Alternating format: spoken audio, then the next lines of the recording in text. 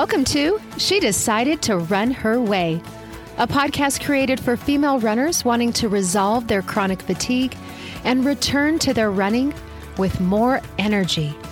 I'm your host, Pamela Otero, a nutritional therapy practitioner, a certified running coach, and someone who's personally traveled this path. If you're a woman who's frustrated with not being able to run the way you used to, and you're ready to ditch that energy-depleting fatigue, then sit back, grab your favorite glass of kombucha, and learn how it's totally possible for you. Hey there, thanks for meeting me here again on the podcast this week. I hope up until today, your week has been going well, and if it hasn't, well, you know what? I'm going to put some good, positive energy vibes out into the world for you that will turn things around and bring you some peace and joy for the remainder of the week because you totally deserve it. So, today I'm diving into part 2 of my 3-part episode training series, all about the 3 methods I use to manage my energy and fatigue while still being able to run. And if you joined me last week, then you already know what the first method is that I use. And if you haven't yet, no worries. You can check it out after hanging out with me today. I do want to let you know that you don't necessarily need to listen to this 3-part series in order, but I do strongly feel that listening to all 3 of the episodes will seriously help you manage your energy and your fatigue because they're exactly what I use. And I often use a couple of them at one time during any given run or workout. Okay? Now, if you fast forwarded through the intro of today's podcast episode, no worries. I'm guilty of doing that too with podcasts that I consistently listen to, but you might have missed my explanation of the workbook I created for this series. And if you are serious about implementing any or all of these methods with your running, then I'd highly encourage you to download it because I give you step-by-step instructions on what you need to do to gather the information that's going to help you to actually do that. You see, none of these methods are going to matter if you don't take action by experimenting with them, and you're going to need to know what your numbers are in order to do that. So, as a reminder, you can grab the workbook at pamelaotero.com/workbook. And also know that the workbook, it's not an outline or a fill in the blank of what I cover in this series. I know I have downloaded many workbooks and it's just kind of emphasizing everything that was talked about. That is not the workbook that I have put together for you. I put one together that's actionable steps that you'll need to take and also calculations that you'll need to make. Okay, don't go over everything that I cover in each of these episodes in this series. In the workbook, it's the work that you're going to need to do so that you can actually go take action and implement these methods. So go grab it at pamelaotero.com/workbook. Now, another thing I want to mention is that you might be listening to this episode or you listened to last week's episode and you're thinking, Pamela, there's absolutely no way right now with my level of fatigue or my low energy or my current depleted state that I could even consider trying to use these methods and trying to run. And if that's how you're feeling right now, I want you to know that I totally understand where you're coming from. Reducing my chronic fatigue has taken me years. It took me years to get diagnosed, and it's taking me years to reduce it. And I'm still nowhere near where I used to be with my running and fitness. I'm still managing it. I'm working to resolve it. And I know it's possibly going to take a few more years to do that, maybe even longer. But what I do know is that over the years, I've really been able to dial in knowing what I can do, what I can't do, and when I'm crossing the line of overdoing it. And although my brain, most of the time, is totally on board, ready and willing and excited about running more or hitting certain trails that I used to run that are a lot harder, I've also learned that I can't go and do all of that quite yet, at least not at the level or that intensity. And using these methods that I'm sharing with you in this series has really helped me to keep myself in check and keep me managing that energy and not kind of reverting or having a flare up. So just know that if you're someone who wants to return to your running, but right now you're in a place of true depletion and running is really off the table right now, I'd like you to approach using these methods to help you manage all of the other activities, the other things that you do, even if you're not quite able right now to use them with your running. Because I will tell you this, there were plenty of times where I wasn't able to run at all because of my fatigue. It still happens here and there if I don't do the best job at managing it. And my focus, was managing my energy so I could get through the day. And what I did was use these methods when I did other things other than running, like a weight training workout, or when I went for a walk, or when I hopped on a spin bike, or I went for a hike. And I was able to manage my energy and able to do that with these methods, even on days when I wasn't able to run. So I want to encourage you today to not just look at what I'm sharing with you as only methods to use specific to your running, but truly methods to use for any activity that you do so that you can manage that energy and fatigue and not be taken out. Okay, I hope that you'll create, many ways to use these methods, because the sole purpose in putting this training series together for you is to give you practical tools where you're in the driver's seat with managing your fatigue and your energy, and your fatigue isn't managing you. All right? Okay, let's jump into the second method in this 3-part training series. And this method is effort-based training. Now, if you've been a runner for some time, or you've been someone who's exercised for some time, effort-based training is just a newish term that people are using that I actually like to use as a method that means identifying a feeling of effort, usually by following a specific intensity scale, and then adjusting your running or training based on that feeling of effort. Now, have you ever heard of the term, which I bet you have, perceived rate of exertion, or the Borg rating of perceived exertion? Well, if you have, that is all effort-based training is. It's a subjective measure of your running intensity and your perception of exertion, or how hard you feel your body is working. And it's really based on physical sensations that you experience during a run or a workout, which can include things like the physical sensation of your heart rate, kind of feeling like your heart jumping out of your chest, or you can feel that your heart rate is pitter-pattering really fast.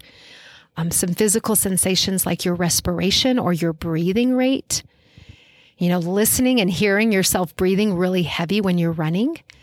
And even things like how much you're sweating and how tired or fatigued you might be feeling.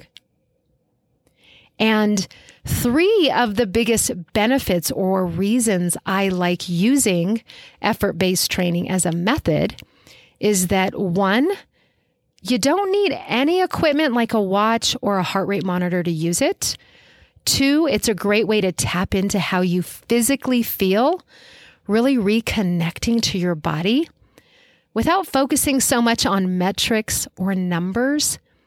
And then 3, it allows for daily changes with your running based on your energy state that specific day.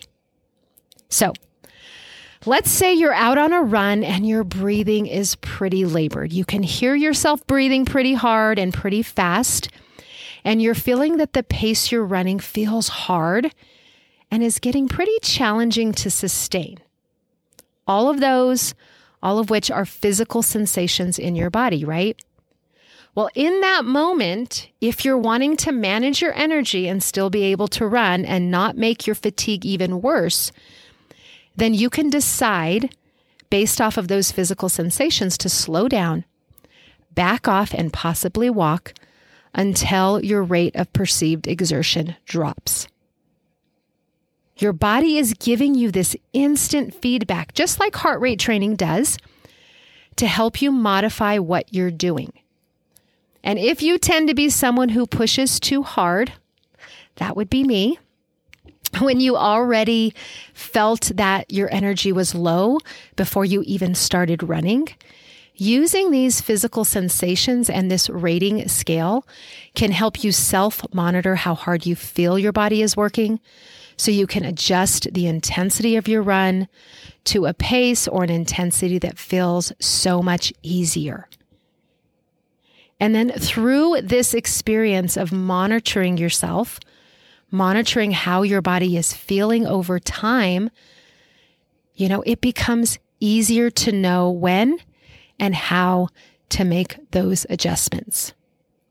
So, how exactly do I use effort-based training with my running, and how can you? Well, before I get into that, I want to first give you a little backstory on how this method came about and what the intensity scale is. And then I'm going to share with you a few things. I'm going to share how I use it alongside heart rate training, which was the method I explained last week, how I sometimes throw heart rate training out the window on a run and only use this specific method, and why I do that. And then also why this method is the best method to use if you're on a beta blocker, or if you're someone with a heart rate that is genetically super low or super high, which I also talked about in last week's episode. All right. So originally, a Swedish psychologist and researcher by the name of Dr. Gunnar Borg, B-O-R-G, back in the early 1980s, created the Borg rating of perceived exertion, like I mentioned earlier. And originally, this scale was created specifically for exercise testing with patients to be able to document their exertion during the test. It was also created and used within the sports medicine field to help coaches assess intensity of training and competition with their athletes. And also it was used within the occupational health and safety industry to really help determine employees' fatigue after so many hours on their feet or using their body to perform a specific task. And it helped these industries gather feedback on a person's rate of perceived exertion, them giving the feedback personally in how their body felt. And the Borg scale, which goes from 6 to 20, where 6 represents no exertion at all, and roughly in the middle, 12 to 14 represents a feeling of somewhat hard exertion, and 20 represents maximum exertion, was how they did that. They used that scale of 6 to 20. Now, since his original scale was developed, others have modified. They've went in and modified it to have a smaller set or range of numbers on the scale. But the main reason I like using Borg's original rate of perceived exertion scale, the 6 to 20, is that it was also originally built around heart rate, which is, one of the main reasons why I like the scale. But it was originally built around heart rate, and this is exactly why it starts with 6 and not 1. You might have thought when I mentioned the scale is 6 to 20, you're thinking, why didn't it start at 1 and go from 1 to 20? Well, the reason it starts with 6 and goes to 20 is because starting with the number 6 on the scale really gave a fairly good estimate of actual heart rate during activity and exertion. So, for example, if you perceive your level of exertion on this scale to be at a level 6, which represents no exertion at all, basically lying on the couch, maybe you're watching season 5 of Yellowstone. Now, again, if you are into Yellowstone, you may not be at a level 6 if it's a scene between Beth and Jamie. And in that case, you're probably a little higher than 6.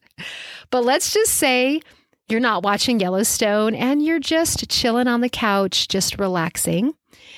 And you are truly at a level 6 of no exertion whatsoever. If you were to add a 0 to the 6, that would give you the number 60. And 60 more than likely would correlate with 60 beats per minute of your current working heart rate, if you were someone that was tracking your heart rate. And from last week's episode, you know what I mean by that. So if you've downloaded the workbook that goes along with this 3-part series, in the section of the workbook for today's episode, you're going to see that I not only included the Borg's rate of perceived exertion table, but I also color-coded the scale as it correlates with the heart rate training zones that I mentioned last week. And then I also added on the scale how that aligns with that current working heart rate that I just mentioned.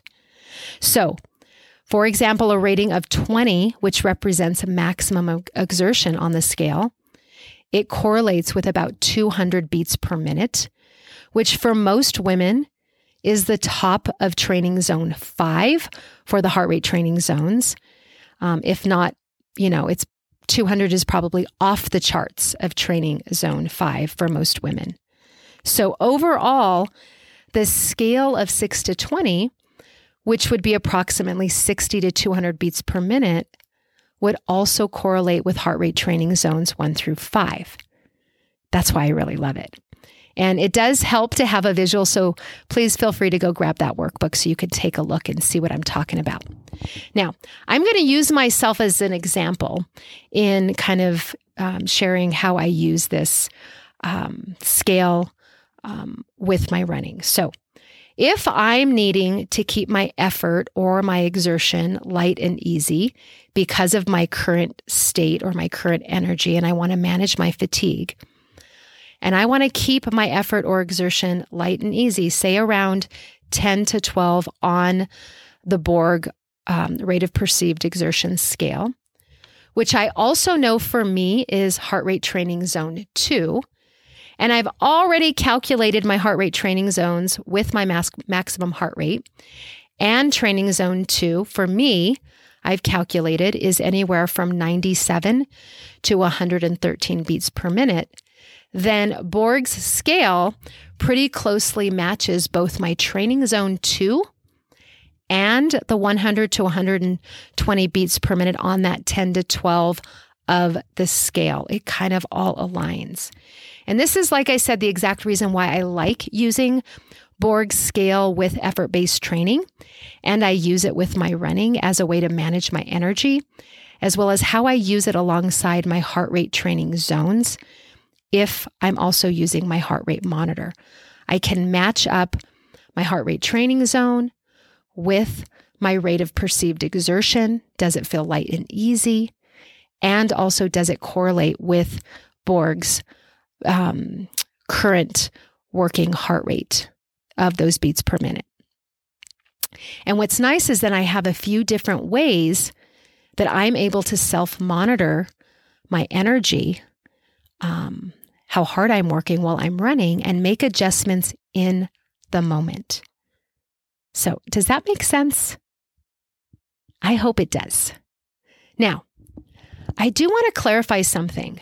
Although I use effort-based training as the overarching concept or method that I've, shared with you in this series, the Borg's rate of perceived exertion scale is the way I implement that method and how I'd really recommend you do as well. So that's how I use it in tandem with heart rate training, which is what I talked about last week. But sometimes on a run, I do throw heart rate training completely out the window because sometimes I just want to get out for a run or a hike or hop on my bike, and I don't want to be attached to any metrics or equipment. And when that's the case, I use the scale, the Borg scale, and I check in with myself. And for me, my breathing is my best indicator of exertion. I usually know that if my breathing is labored, and after a good 10 to 15 minutes of running or working out, if I haven't yet dialed in my breathing and my respiration rate, I know I'm working too hard and I need to slow down or walk for a bit because I know that I'm no longer working at that 10 to 12 on the scale. And I'm probably somewhere around 13 to 15 instead, which is also going to be a higher heart rate training zone. Probably training zone 3 and training zone 4.